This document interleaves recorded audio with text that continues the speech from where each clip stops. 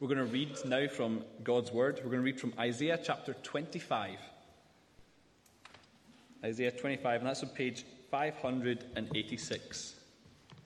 On the sheet it says we're reading from verse 6 to 12, but we're actually only reading to verse 9. So that's verse 6 to 9 of Isaiah chapter 25 on page 586.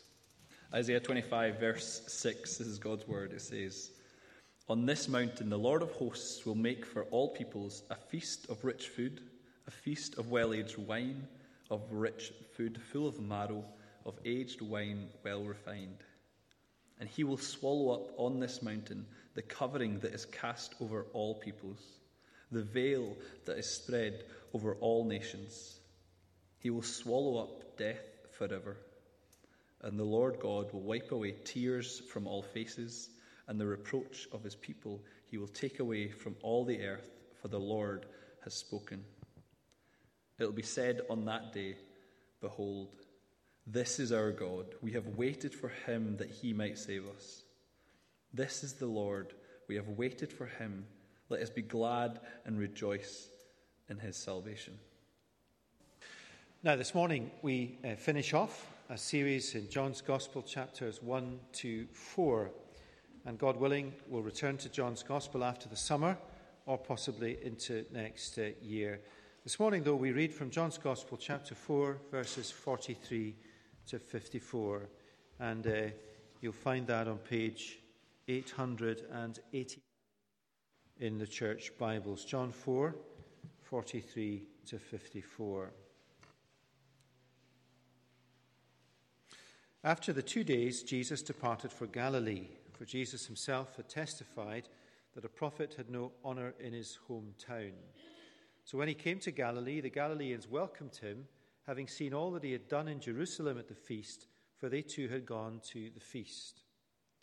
So he came again to Cana in Galilee, where he had made the water wine. And at Capernaum there was an official whose son was ill. When the man heard that Jesus had come from Judea to Galilee, he went to him and asked him to come down and heal his son, for he was at the point of death. So Jesus said to him, "Unless you see signs and wonders, you will not believe." The official said to him, "Sir, come down before my child dies." Jesus said to him, "Go, your son will live." The man believed the word that Jesus spoke to him and went on his way. As he was going down, his servants met him and told him that his son was recovering. And so he asked them the hour when this began to get better. And they said to him, "Yesterday, at the 7th hour, the fever left him." The father knew that it was the hour when Jesus had said to him, "Your son will live." And he himself believed, and all his household. This was now the second sign that Jesus did when he had come from Judea to Galilee. Now that is one of, I think, the most highly charged passages in the Gospels that needs treating with the greatest respect and care. It is not a passage there simply to teach us a lesson for faith. It is a passage that we must approach on the basis that for someone in this room, this will not be a hypothetical situation in their past or even in their present. A father utterly distraught that his son is going to die, pleading with Jesus to heal his boy. And Jesus does heal him. The boy is miraculously delivered from the jaws of death with a word from Jesus, "Go, your son will live." A father distraught that his son is going to die, pleading with Jesus to heal his boy. Now, if as a minister I was with a father this afternoon whose boy was as sick as this boy, and I said to that father, "Your son will live," that would be foolish, insensitive, and cruel. And that's the territory we will look at today. This is real, and so we better handle it with great care. This is life at its bleakest, and such is the territory, the ground upon which Jesus walked. One of the great encouragements to me, the longer I go on in pastoral ministry, is the Bible and Jesus never shies away from the reality of life. Real Christian faith is most articulate in the most difficult circumstances in life, and that gives us such confidence in the gospel. Let's pray together. Father, we need your help to teach us and to shepherd us as we consider these important matters. So we express our thorough dependence on you. Teach us stuff, bring clarity, and shepherd us. And some here who are very needful of that care, will you be especially gracious and gentle to such. We ask that in Jesus' name. Amen. Now, our subject this morning, and for once you've got no notes on the sheet, the only note you've got at the top of the service sheet on the back is in fact wrong. That's nobody's fault other than mine. I just didn't get finished this week early enough. Our subject this morning is a very fundamental one, is what is saving belief in Jesus? What is saving belief in Jesus? Not what is belief in Jesus, what is saving belief in Jesus? And that question, and it's intended to, implies that there is such a thing in belief in Jesus that does not save. What is saving belief in Jesus? And what is belief in Jesus that does not save? Now, there are no headings, but there are in fact three. So here you go if you're taking notes. Number one is where we'll spend 3/4 of our time. Numbers 2 and 3, a little bit of time, partly because Numbers 2 and 3, John, the writer, picks up in the rest of the gospel. So number one, let me read it to you if you're writing it down. Saving belief in Jesus is much more than believing in his miracles. And then number two, saving belief in Jesus is coming into the light. That's what John says it is. And number three, saving belief in Jesus is obeying Jesus' words. So, most of our time, and I want to take time to do this well, saving belief in Jesus is much more than believing in his miracles. Now, this is a sermon where you are in danger of mishearing what I'm saying. And in spite of how carefully I try to say these things, in the first service, people did mishear what I was saying. So don't do that. Listen. And I'm trying to say what the Bible is saying, so it's important. I'm not saying, and the Bible is not saying, of course, that miracles didn't happen as they were recorded. They did, and they are described in these eyewitness accounts. John, the writer, saw what happened, and he wrote it down. He is our witness. When you say that saving belief in Jesus is much more than believing in his miracles, that's not the thin end of the wedge for me to say the miracles didn't really happen. Nor am I saying, and nor is the Bible saying, that Jesus' miracles are not important as a step to belief in Jesus. For many people then and now, the miracles are how Jesus gets a hearing. They make people sit up and take notice of this man and listen to what he says. These miracles happened. These miracles are an important step to belief, but saving belief in Jesus is much more than believing in his miracles. And where this gets us to in John's Gospel is, say in a church, you interviewed people at the door as they leave. Do you believe in God? Yes. Tick. Do you believe in Jesus? Yes. Most people would say yes. Do you believe that Jesus did the things in the Bible? Yes. Is your faith saving faith? That's a different question. What does that mean?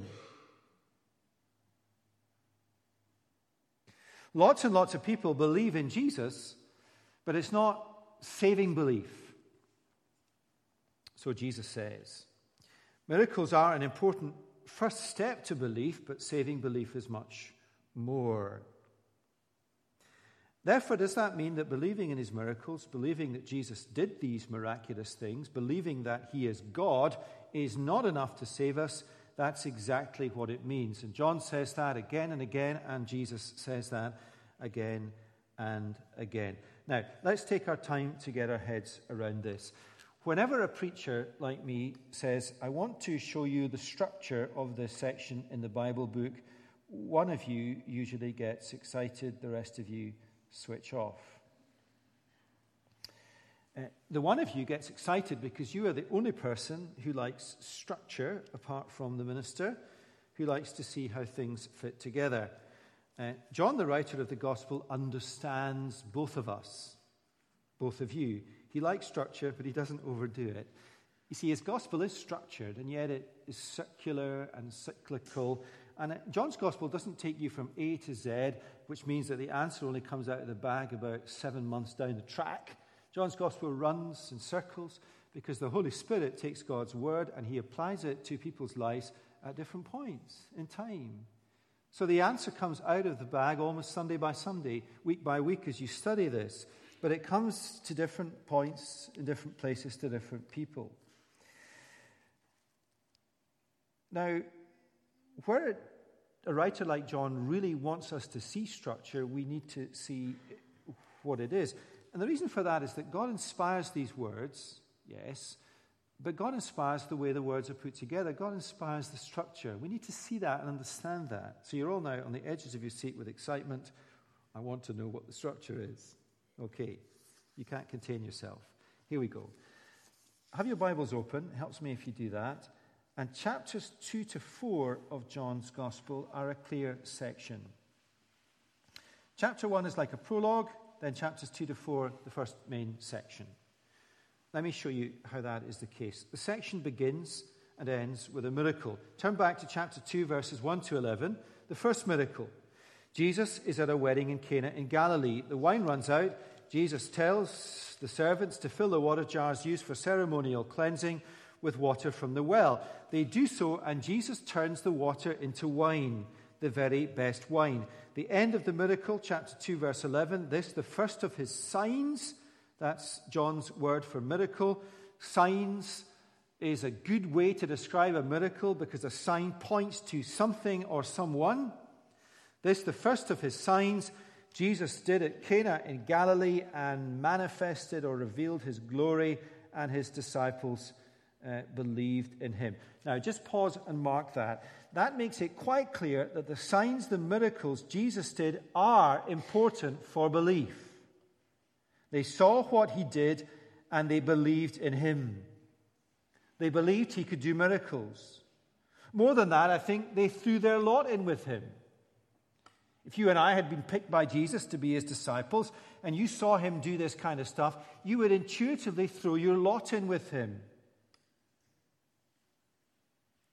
Believing in Jesus because of his miracles is a first step in belief, but it's not saving belief, which is much more than that. That's how the section begins, the wedding at Cana, the miracle of turning water into wine.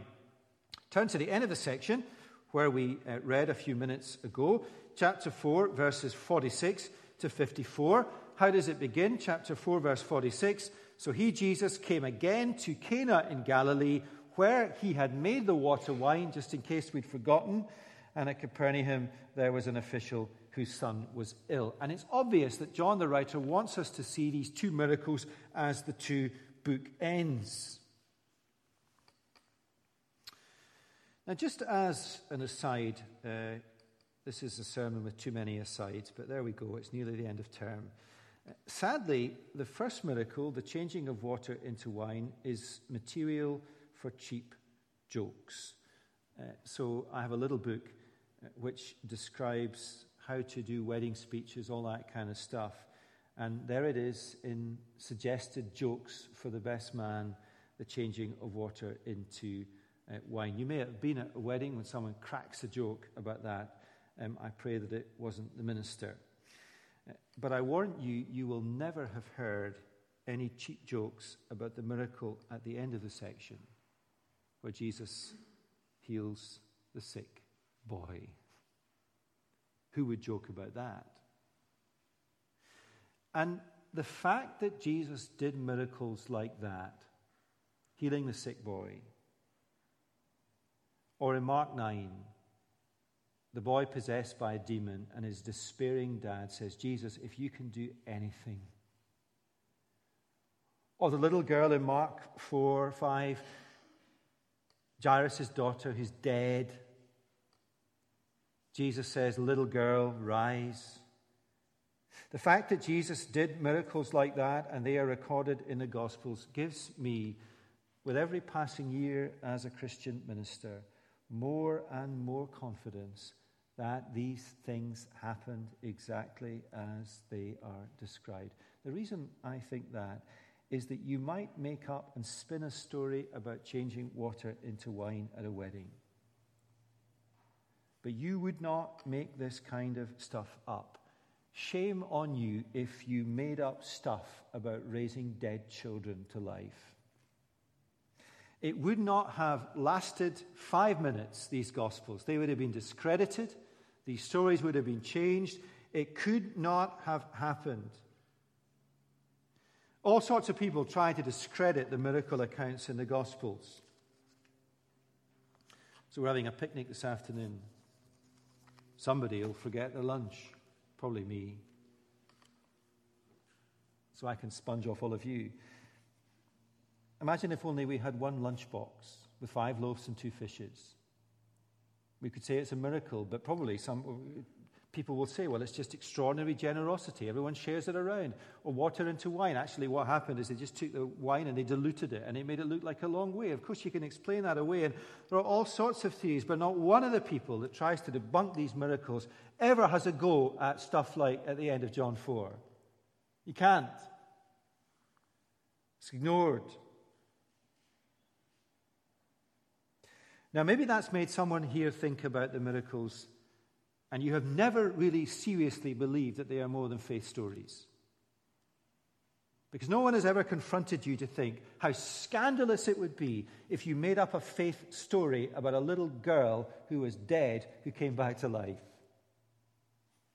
And maybe for somebody here, you've begun to think, well, did this happen? If this happened, that is something I need to investigate.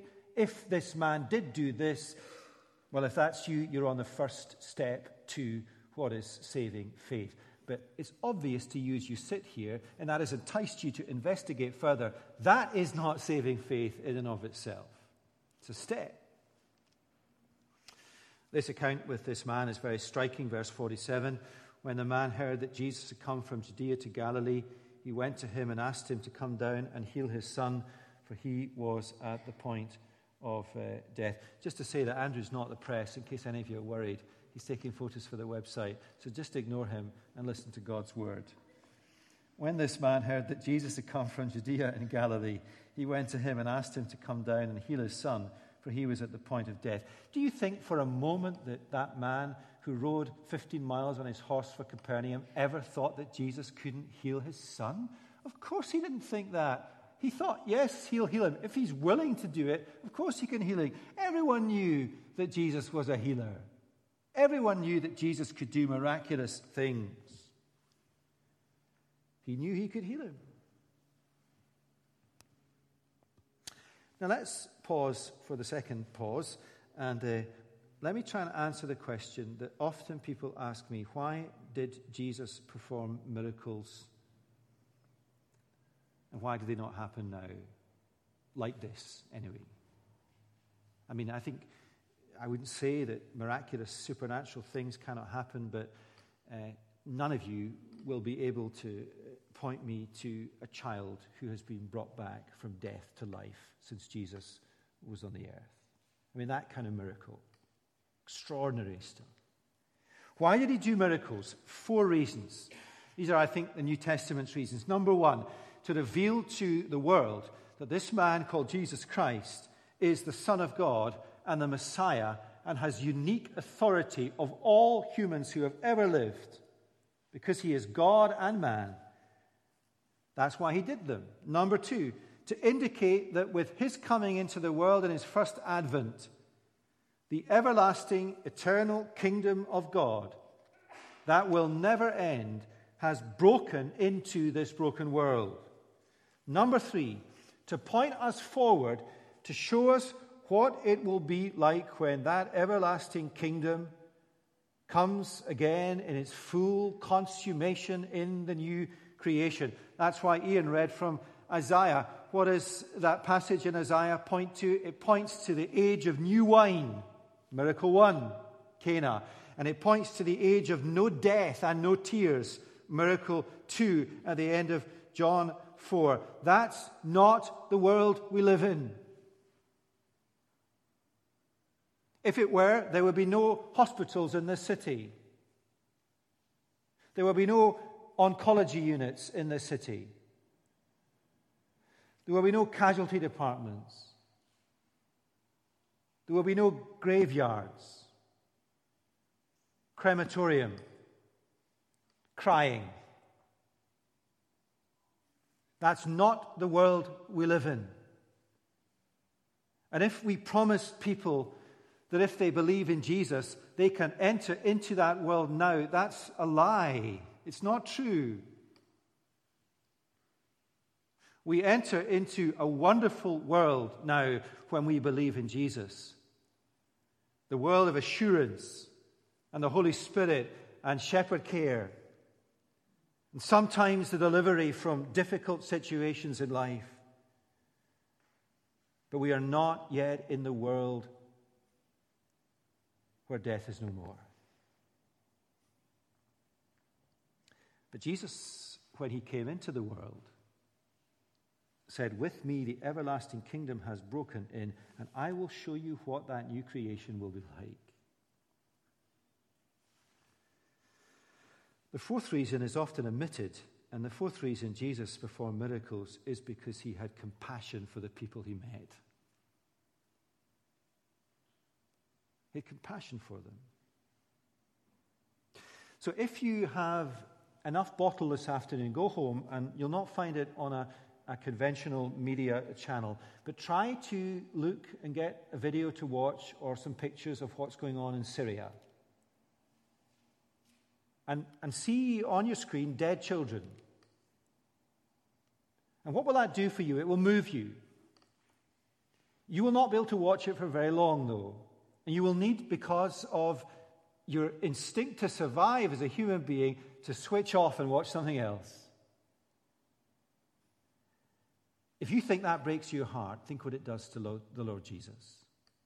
So when he confronts people, meets people in the Gospels, and he knows that the miraculous stuff he does is only for them a first step to saving faith, often in the Gospels, because he is so moved in his soul, he heals them. Now, these are the reasons Jesus performed miracles, and this is critical for you, and I really hope that you agree with this, because it makes sense of the world in which we live, and it's what the Bible says.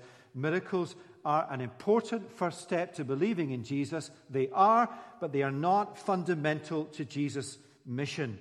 They are not what God sent his Son into the world primarily to do. So think of Mark's Gospel. Jesus in chapter 1, in Peter's mother-in-law's house, I think it was, and the whole town is gathered at the door to heal him. All the people from the region with sickness and diseases there. The next morning, they get up. Jesus has gone. Where is he? Peter goes to find him. Jesus, they're all looking for you. Jesus says, "We are going to leave this town so I can preach the gospel, for that is why my Father has sent me." Jesus' mission in the world, and our mission in the world, is to speak a message for the forgiveness of sins. Does that mean Jesus cannot heal people today? No. Does it mean Jesus will not heal people today? No. There are occasions when he does. As elders in this church, we meet with people all of the time, and if they ask us to pray for healing, we will do so, as we will tonight upstairs in that room with someone. But our faith and his faith will not be broken if God does not heal him. Because in the end of the day, everyone he heals in this age will die. Jesus knew that day, if he healed that father's boy, One day that boy would die. And Jesus is faced with this dilemma, as he is all through the Gospels. If I heal them in this present age, and they think that's what I'm here to do, and I haven't made it clear to them that I am here not to give them life in this world, but everlasting life in a new creation, they will take what I offer them and they will never come to terms with their need of salvation. And that is most powerfully evident in the Gospels in these points. Think of the man coming down through the hole in the roof. Jesus looks at him, and he is a little bit like someone today who has cancer, who is one of the people with cancer that medical help cannot alleviate their pain. Jesus looks at him, and if you think the heart of the Son of God is not desperate to heal his physical infirmity, Jesus looks at him and he says, "Son, your sins are forgiven. I want to give you everlasting life." And you cannot have that unless you are reconciled to God. So why does he then go and heal the man on the ground? Why does he then, in this passage here, heal this man in the end? Let's have a look at the detail of it. Just look at the detail of the second miracle. Where are we? I've lost my place. One of the children's maybe messed my notes up. They're terrible little rascals between the two services. Right, here we go. They haven't messed my notes up. I have messed them up. Verse 46 of chapter 4. Jesus came again to Cana in Galilee, where he had made the water wine. And at Capernaum there was an official whose son was ill. When the man heard that Jesus had come into Judea to Galilee, he went to him and asked him to come down and heal his son, for he was at the point of death. Now the man believed that Jesus could heal his son. Surely that's a good thing. Is that not a good thing, that this man believes wholeheartedly in Jesus, that he could heal him? What does Jesus say to him? Verse 48. "Please come and heal my boy. Please, Jesus." And I'm not making this an emotional sermon by saying that man would have had tears in his eyes. "Please heal him." Jesus said to him, "Unless you see signs and wonders, you will not believe." That is a long-winded way of saying no. How do you think that fellow felt? So harsh, so confusing. And so many readers of John's Gospel try to say that Jesus didn't really mean what he said. How do we know he didn't mean what he said? Well, because he healed him in the end. I'm not sure that really washes, though, with any of us, does it? Jesus looks at that family's circumstances. The dad wants his boy healed. Could there be anything that he needs more than that? That is surely the most wonderful thing that Jesus could do for them. But the boy will die even if Jesus heals him, and so will his dad. And if they don't have saving belief, they will die into everlasting hell and judgment. But if they have saving belief, even though they die, they will live for all eternity. That's why he says to the man's first question, no. Unless you see signs and wonders, you will not believe. To which the man replies, "Sir, please come and heal my boy." Is that not real? Thank you, Jesus, for that theological explanation. Now I understand. I'm off back to Capernaum. Jesus, please heal my son. At which point Jesus says, "Go, your son will live." Every time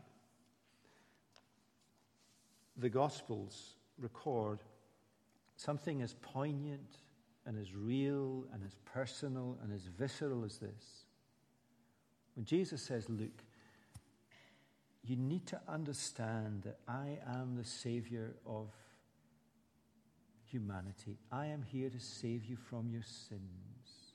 I am here to give you life everlasting. I am here to bring you to a world where this stuff will be no more. Please, please, please don't think the summit of all that I offer you is a better life in your 80 years and 10. And when Jesus takes that message into life's deepest, darkest moments like this. I think in order to stop us, ministers, preaching on these passages as if they were some kind of forensic text to make a theological point, Jesus heals the people.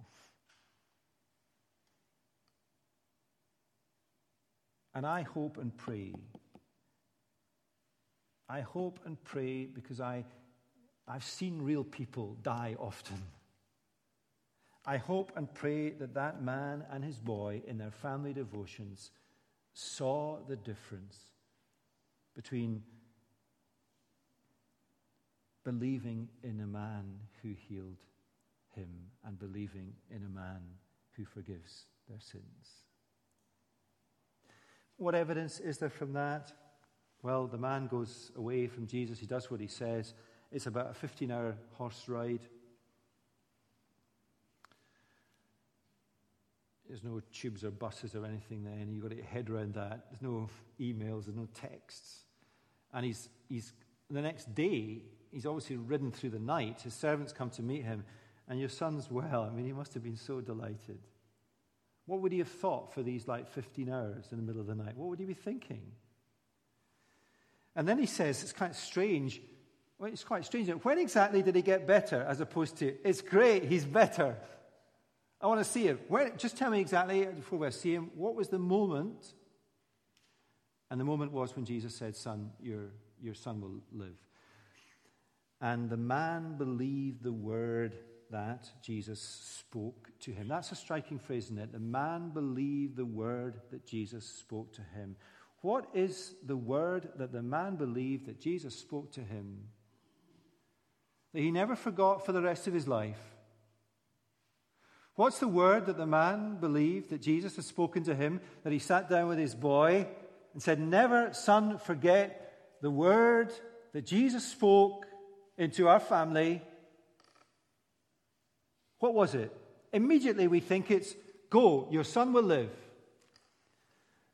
But I wonder and I pray and hope that the word that Jesus spoke to that family was not simply, go, your son will live, but unless you see a miracle, you will not believe. And that man who healed his son, the same man, said, there is more that I can give you than your son's life back.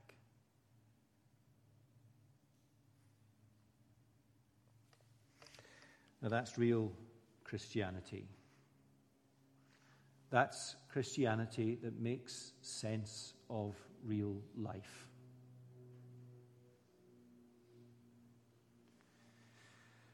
Now, that's point one. How are we doing?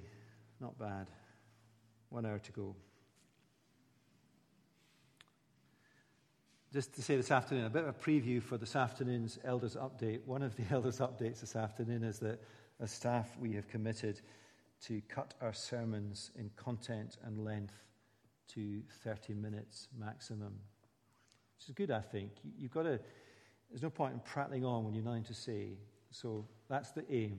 There are times, though, when you need to say a little bit more because the stuff is important. I'm not saying that that's one of these times now. I think you're all convinced, I can see it in your eyes, saving belief in Jesus is much, much more than believing that Jesus can do miracles. Saving belief in Jesus is much, much more than believing that he is God. So what is it, saving belief in Jesus? Well, the second point I've got, and quickly on this and the third, saving belief in Jesus is standing in the light.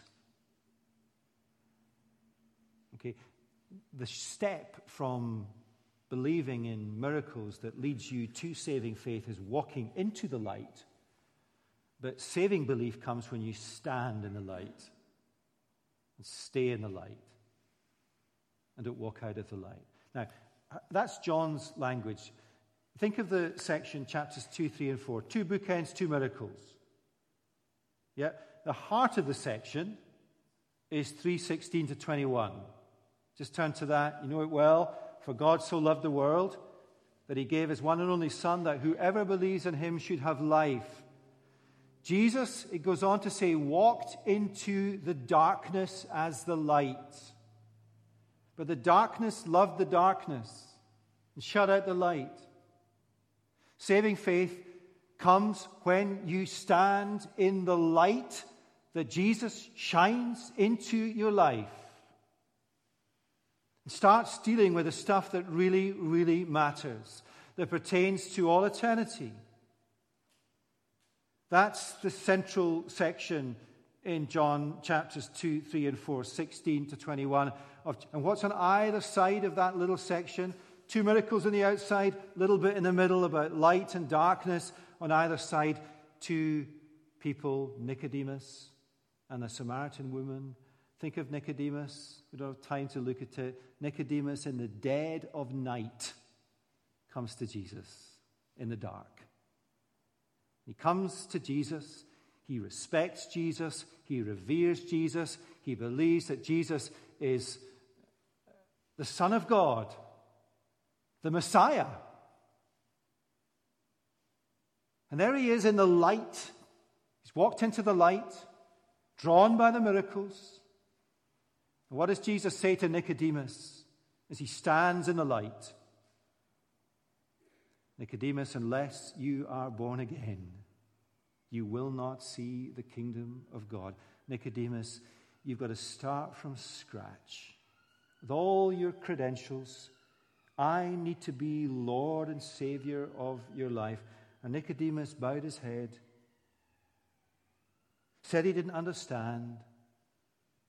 But Nicodemus knew fine well that Jesus wasn't talking about him going into his mum's tummy again. Not daft. And Nicodemus, what did he do? He walked back out into the night.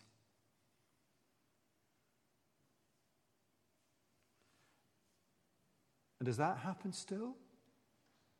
Every single Sunday. Nicodemus had another go in chapter 7 of John. He walked into the light. Jesus spoke to him and he walked out of the light. And then wonderfully, after Jesus died, Nicodemus said, look, I'm going to live now in the light. And he said, I want to be associated with this man's death. I want to bury his body. And he lived, therefore, in the light. The Samaritan woman, Jesus met her at the well. That's the other side of the bridge, John 3:16 to 21. She met Jesus at the well, and Jesus said, can I have a drink of water? And she said, why are you asking me? And he said, if you knew who I was, you'd be asking me for the water of life. She didn't really know what he was saying. And then he said to her, go and get your husband. And of course, she didn't have any husbands. That's what living in the light means. That's what being in the light means. When you live in the light, it's not that you marvel at Jesus and his wonderful miracles. You forget all that, because when you live in the light, he says things to you like, you sinful?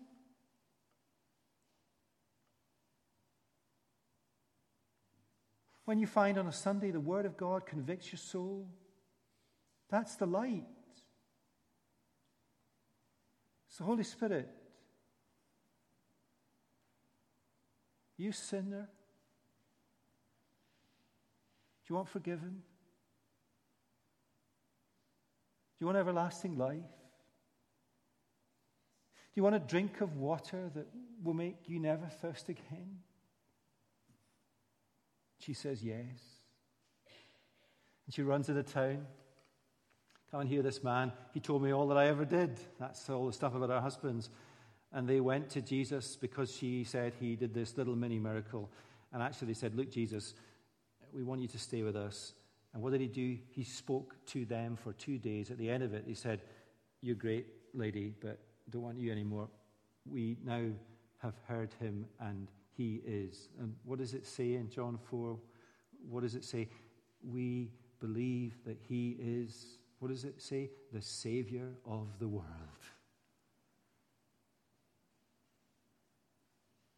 When I meet with someone who's become a Christian, they never say to me, oh, Jesus, he's a miracle worker. Or Jesus, do you know what he did? Do you know he turned water into wine? Do you know he fed 5,000 people? That was some picnic, wasn't it? You know, he raised a dead child to life. Nobody has ever said that to me.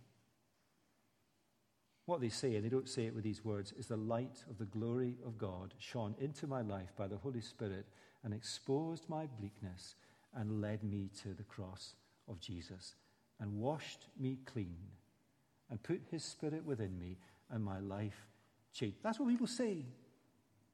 That's saving faith in Jesus. Real faith. Standing in the light. And you know, as a Christian, many of us here have been a Christian for a long time. When are you better off? When you are in the light, living by God's word, living in the Spirit, or when you drift off into the darkness? Which is better? Which is fruitful? You come back into the light. And you're strong again, you're fruitful again, you're a blessing to others again. Saving belief in Jesus is coming into the light. I've never, I think, when I've done evangelism with people who aren't Christians, done evangelism, that's a terrible phrase, isn't it? Whenever I've had the wonderful privilege of telling people about Jesus, nobody walks away because of, I can't believe in the miracle stuff. They might say they do, but they don't. They walk away because the light of the Holy Spirit shines with a brilliance into the darkness of their life. And it says, you've messed everything up. You're under God's judgment. Let me give you new life, an everlasting life. That's the week they walk away. Why? For all sorts of reasons. There's a war going on for their soul in the cosmic realms. They walk away because they will not have the lordship of Jesus. They walk away because they conclude it is better to gain the whole world and forfeit your soul.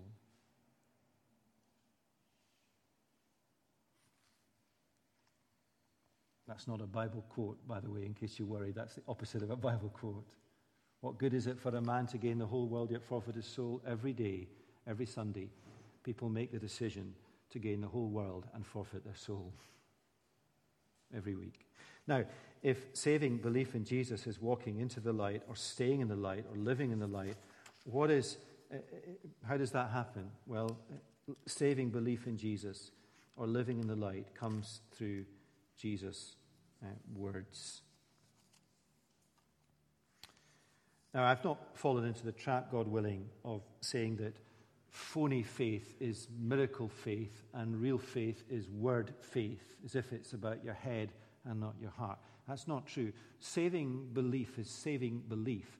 But in the end of the day, the gospel goes to the world not through miracle ministry, but through words. So we send the Atkinsons into East Asia for the next 10 years. And do pray for them. Their kids are really frightened. I mean, who wouldn't be? And that's a spiritual thing as well as a practical thing. What would they be better doing? Engaging in a miracle ministry to persuade people to believe in Jesus for 10 years, or teaching pastors all over East Asia how to speak God's words?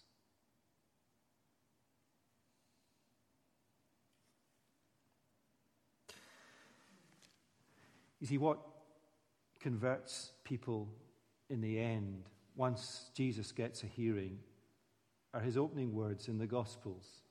Repent and believe, for the kingdom of God is at hand. Come to me, all you who are weary and heavy laden, and I will give you rest. I will never leave you. I will never forsake you. I am your good shepherd. So on and so on and so on. And not, did you see me change the water into wine? He did it, though. He gets a hearing. But what gets me through another week as a Christian is not knowing that he did that. is that knowing that he's with me and will never leave me and is my shepherd and my king and my Lord. And he might heal me when I get old and sick. He might do it because he wants me to have more time in the earth to do the stuff he wants me to do. But he might not. And in the end, of course, he can't in this life. Here's a hymn, as I close, that has become something of a watchword in our church life over the past 6 months. Just say in the first service at this point, someone collapsed. And they're okay, they've gone to hospital. And, what I was thinking when they did, they were prone on the floor for a long time. They might have died. People do like that. They're fine.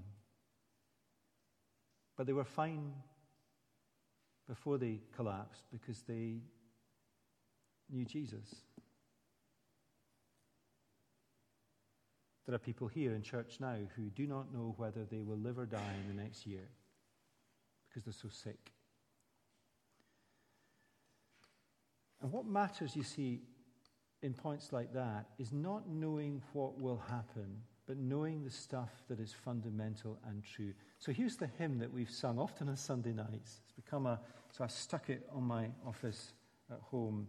And I think the last sort of 3 or 4 months in Chalmers Church life have been the most, not draining for me because it's a privilege, but the most demanding in terms of the wealth of issues going on in people's lives. We've got sickness here and grief and tears in abundance at the moment. Here's the hymn. It's an oldie, but I'm old, so it's fine.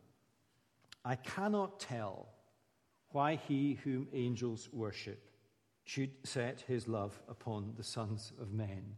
In other words, I cannot tell you why he opened my heart to lead me from believing in Jesus, who could do these things, to saving belief. I cannot tell you why, but this I know that he has.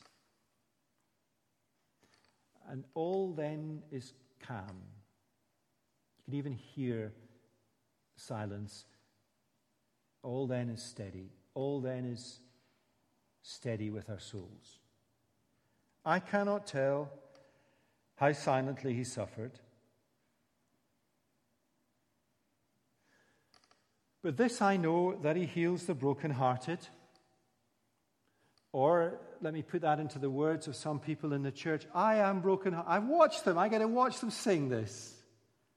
And I watch them, and they have every reason to be brokenhearted, and they sing with smiles and sometimes tears on their faces. But this I know, he heals the brokenhearted, and stays our sin, and calms our lurking fear, and lifts the burden from the heavy laden. For yet the Savior of the world is here. I cannot tell how he will win the nations. So think of Honky last week, yeah? It's pretty scary what she's up to. Come and hear her on Wednesday. Bet she could stand up here, frail wee soul that she is. I cannot tell how he will win the nations, how he will claim his earthly heritage, how satisfy the needs and aspirations of East and West, or in her case, the Middle East, of sinner and of saint. But this I know, that all men and all people one day will see his glory, and he will reap the harvest he has sown. That's real Christianity. This I know. I cannot tell how all the land shall worship, when at his bidding every storm is stilled. This is the new creation. I wish I could write hymns. Don't ever let me. I can't do it. I cannot imagine how glorious it will be to live in a world where there is no sickness and no cancer and no heart disease and no mental illness. Imagine that world. I walk through the Royal Edinburgh every day, twice, and you meet desperately sick people in there. I cannot imagine what that world will be like. But this I know, that Christ will come, and heaven and earth will sing, and this world will be made new again, because at last the Savior of the world is King. Now that's real Christianity, and that's what changes people's lives. So go and tell them. And yes, go and tell them, but often at times like this, you need to hear it yourself. Let's pray. Our Father, how we thank you for Jesus with all our hearts. What would life be like without him? And there is far too much evidence, even before our eyes in this room this morning, to think that it's all pie-in-the-sky stuff. It's real. That was a real dad and a real boy that John saw that day. Yes, Jesus healed him, and we praise you for that and for the times that you do. But the real healing is the forgiveness of our sins and the new birth and the washing clean and the righteousness of Jesus and the Holy Spirit living within us and the hope of glory and eternity with Jesus. That's some healing. And that is what Jesus came to earth to give us. And that is what we are to go and proclaim to this nation in all of its desperate need, and to the nations of the earth. Lord, help us to go and tell. But help us today in this moment to hear for the good of our own souls these great things. Bless that person, Lord, who was sick in the service and is now in hospital. Pray for her, and she's fine, and pray for her just getting better and getting home today. But thank you, Lord Jesus, that she knows Jesus. Thank you for that. And may that be true of us all here. Thank you that Christ is the solid foundation, and to stand in him and with him is to stand on solid, safe ground. And we pray these things all in his name and for his sake. Amen.